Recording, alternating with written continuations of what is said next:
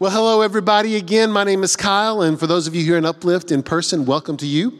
And for those who are going to be listening on our podcast, Anchor Point, I'm glad that you are here as well. You know this by now. We are in a series called Questioning Jesus, where we are examining some of the questions that were asked of Jesus and specifically some of the questions that he answered.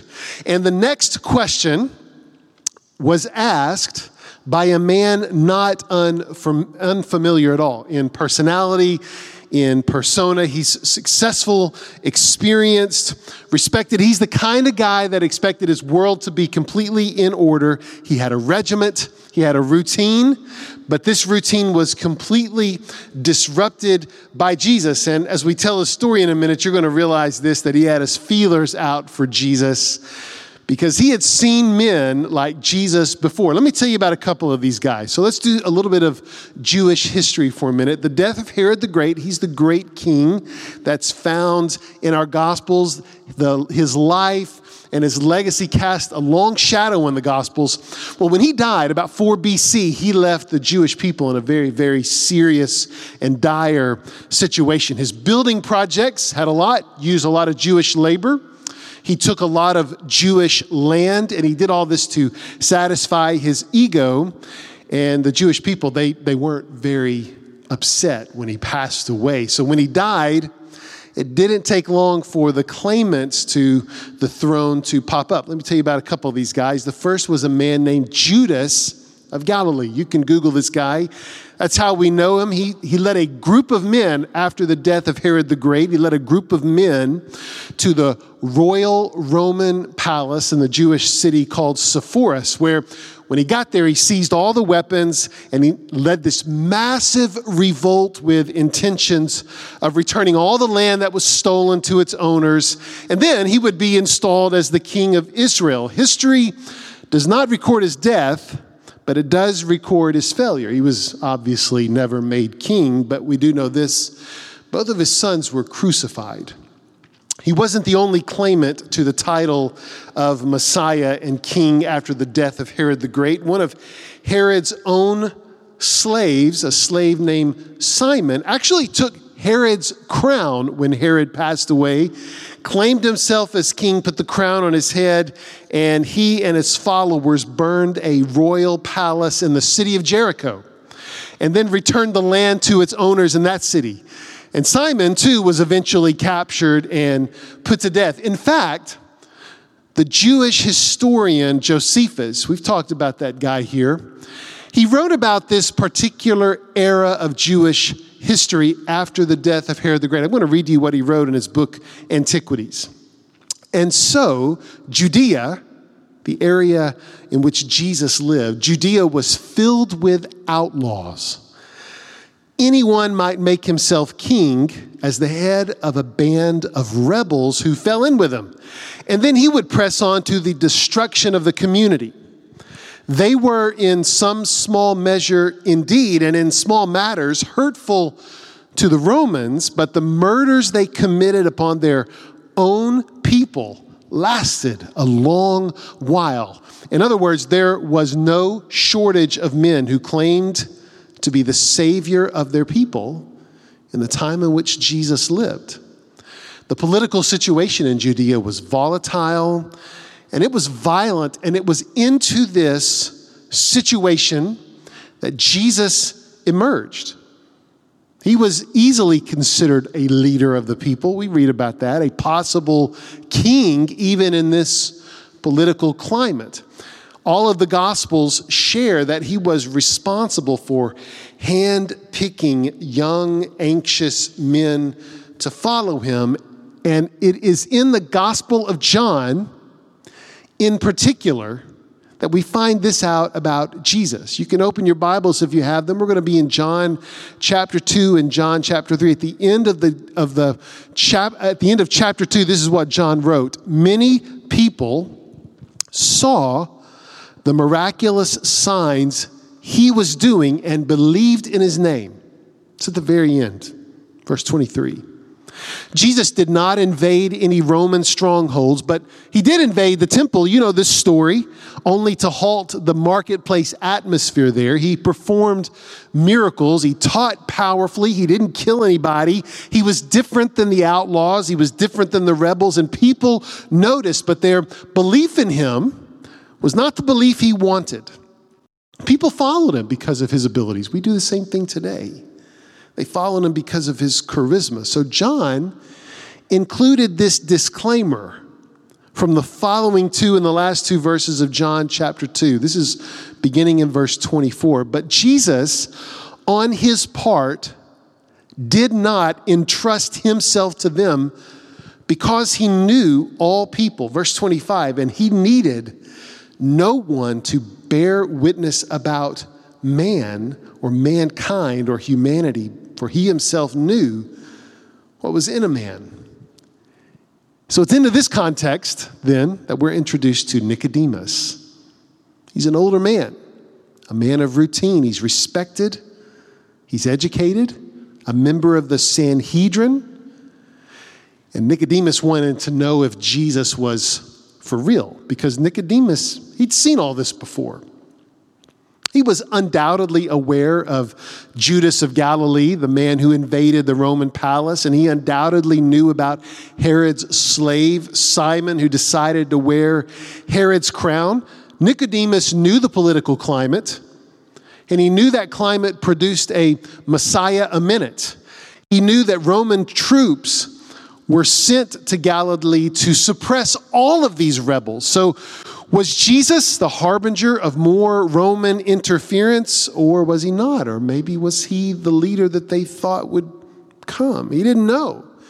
And the Sanhedrin, the Jewish ruling council, they didn't know either. So Nicodemus had to find out. Let's read this from John chapter 3. Now there was a man of the Pharisees named Nicodemus, a ruler of the Jews. This man came to Jesus by night. You know what we call him? Nick at night. This man came to Jesus by night and said to him, Rabbi, we know that you are a teacher come from God, for no one can do these signs that you do unless God is with them. Now, we're going to dissect this story in just a minute, but it's important before we do that to notice two plurals here. The first is that Nicodemus mentioned miraculous signs, more than one, even though the Gospel of John to this point had only recorded one sign so far. But John just previously wrote in chapter 2, we just read this, that people believed in Jesus because of his plural, his miraculous signs. Why am I talking about this? Well, I'm saying this because it's fair to say that Nicodemus was probably one of those people. He believed in Jesus, but he believed in Jesus for the wrong reasons. So that's the first plural. Here's the second one. Nicodemus speaks in the first person plural. Read that again. He says, we know, not I know. We know. Most scholars think that Nicodemus is speaking for a group of Pharisees in the Sanhedrin. In other words, he's the spokesperson for a group just like him, older, wiser, experienced, seen it all, who wonders if Jesus is for real. So Nicodemus is one of the crowd and one of a group of Pharisees who believed in Jesus because of his signs. But he doesn't ask a question. Not yet, not until Jesus provokes him. So let's read again from John chapter 3, and we're going to start back over in verse 1. Now there was a man of the Pharisees named Nicodemus, a ruler of the Jews. This man came to Jesus by night and said to him, Rabbi, we know that you are a teacher come from God, for no one can do these signs that you do unless God is with him. And Jesus answered him, verse 3, truly, truly, I say to you, unless one is born again, he cannot see the kingdom of God. Verse 4, Nicodemus said to him, how can a man be born when he's old? Can he enter a second time into his mother's womb and be born? There's a little sarcasm there, but this is our question for this session. How can someone be born again when they're old? Nicodemus asked this question out of confusion. He hadn't asked what he needed to do to see the kingdom of God. He really hadn't asked anything at all. He probably hoped for a good conversation, but this doesn't seem at all like what he had in mind, because Jesus responds to his question with this statement, this answer about being born again. Read along with me in verse 5. Jesus answered, "Truly, truly, I say to you, unless one is born of water and spirit, he cannot enter the kingdom of God." Verse 6, "That which is born of the flesh is flesh, and that which is born of the Spirit is spirit. Do not marvel that I said to you, you must be born again. The wind blows where it wishes, and you hear its sound, but you do not know where it comes from or where it goes. So it is with everyone who is born of the Spirit." And Nicodemus said to him in verse 9, "How can these things be?" Now we know from other stories about Jesus that his parables in the other Gospels, John doesn't have any parables, but his parables in the other Gospels, they're chiefly concerned with defining and identifying this phrase, the kingdom of God. He often compared the kingdom of God to seed or to light or to salt or to leaven. But right here, Jesus doesn't make any of those comparisons at all. He says something a little different and, quite frankly, a little remarkable. That you can't even see the kingdom of God until you admit that there's another way to see it. Until you see it from above. Now, I say it that way because this phrase in your Bibles that we translate born again, it actually has a dual meaning in the Greek language, the original Greek language of this gospel. It could mean born again, but it also means, and your Bible probably has a footnote that sends you down to the bottom of the page, it also means to be born from above. So we have Nicodemus, this experienced scholar, the older Pharisee, the man who's seen it all.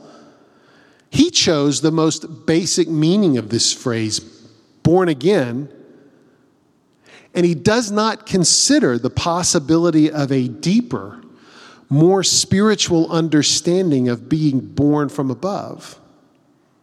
It's okay to understand his confusion. He's a born Jew. Forget any supernatural inclination here. He's already born into the most prized people on the planet.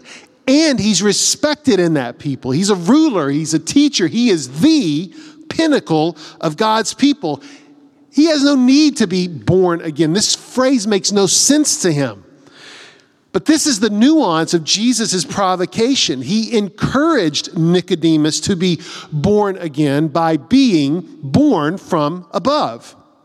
Later in this chapter, in this conversation, Jesus references a famous story from the life of Moses. You remember this. Poisonous snakes were released into the encampment of the wandering Israelites. And after asking God for deliverance, Moses was told to erect a bronze snake on a staff and to tell the people that they only need to look at it to be saved. You remember that story? They just looked at the bronze snake, their bites would be healed, the venom would be rendered harmless. Now, to you and me, it's rather obvious that Jesus was using this story to tell about his own death. But he also knew something else. That there was a venom spreading inside of Nicodemus. It's a venom that had subtracted all mystery and all surprise from God and had limited God, had limited the creator of all things to a deity who could only be appeased by following a list of unfollowable laws. It was a venom that had no room for a Messiah, much more the Messiah. It allowed Nicodemus to only see Jesus as a great teacher, a man from God And it kept Nicodemus from seeing Jesus as God himself. That was the venom inside of him. And Jesus knew this. Nicodemus, he wasn't necessarily jaded by previous imposters, but he was rather myopic because he had closed the door to the coming of the Messiah. He had closed the door to the necessity of a Messiah. And that is precisely what Jesus said that he needed.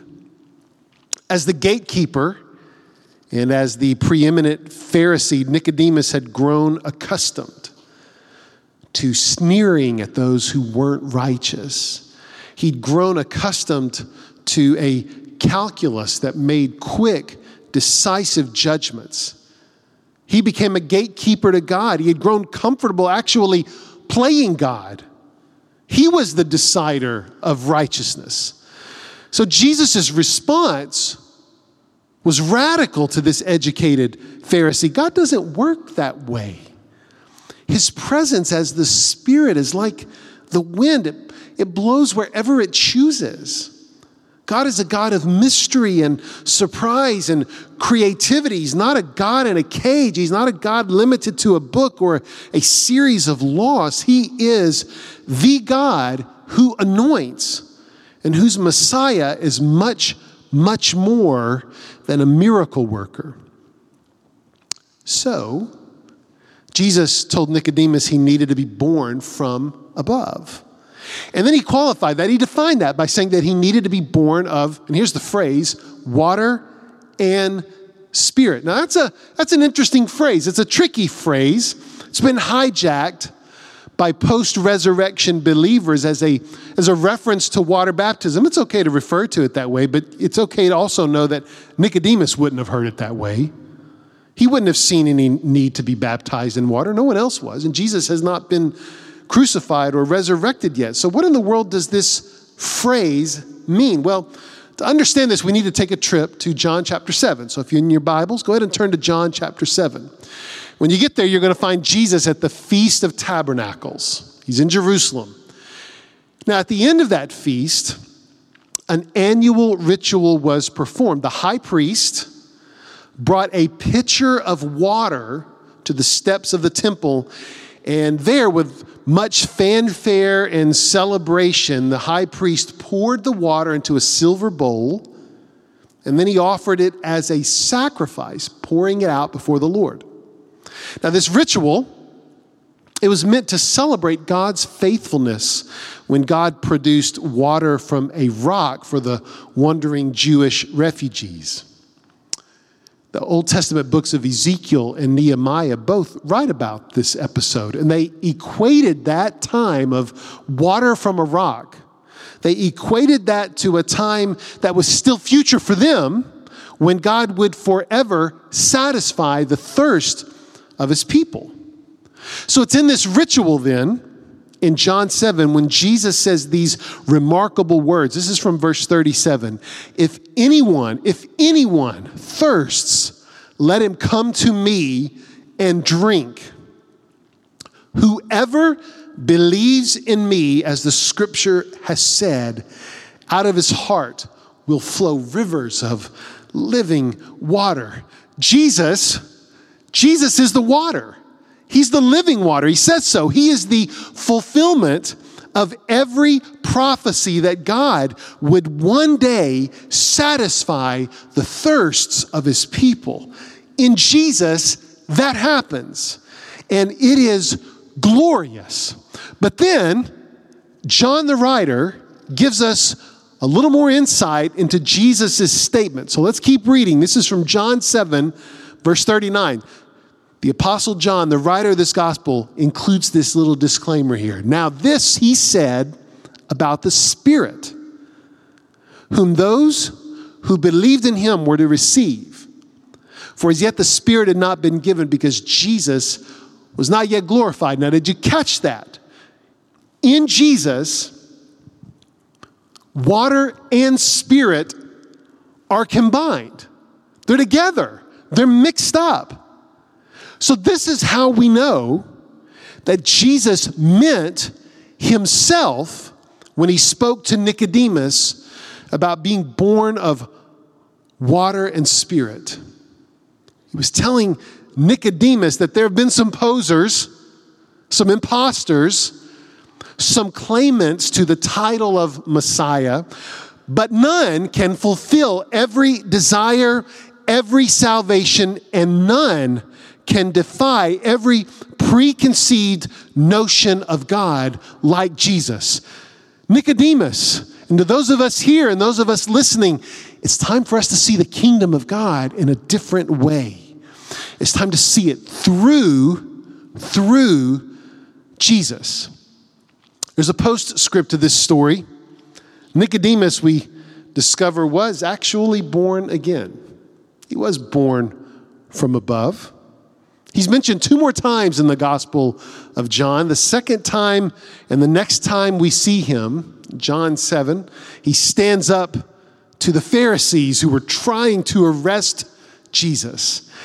And the third and final time that we see Nicodemus in the Gospel of John is after Jesus' death. He was there to help prepare Jesus' body for burial. He was born again. He was born from above. He came to see Jesus as the anointed of God, the bringer of change, the fulfiller of every law, and the Savior of the world, the gift given by God to save it and to save us. Let's pray together as we close. We are thankful, God, for the gift of Jesus. We're thankful for our birth from above, this birth that he offers. Give us the power and the strength and the humility to see him as your anointed, as our Messiah, and give us the power to believe in him. And we pray this in Jesus' name. Amen.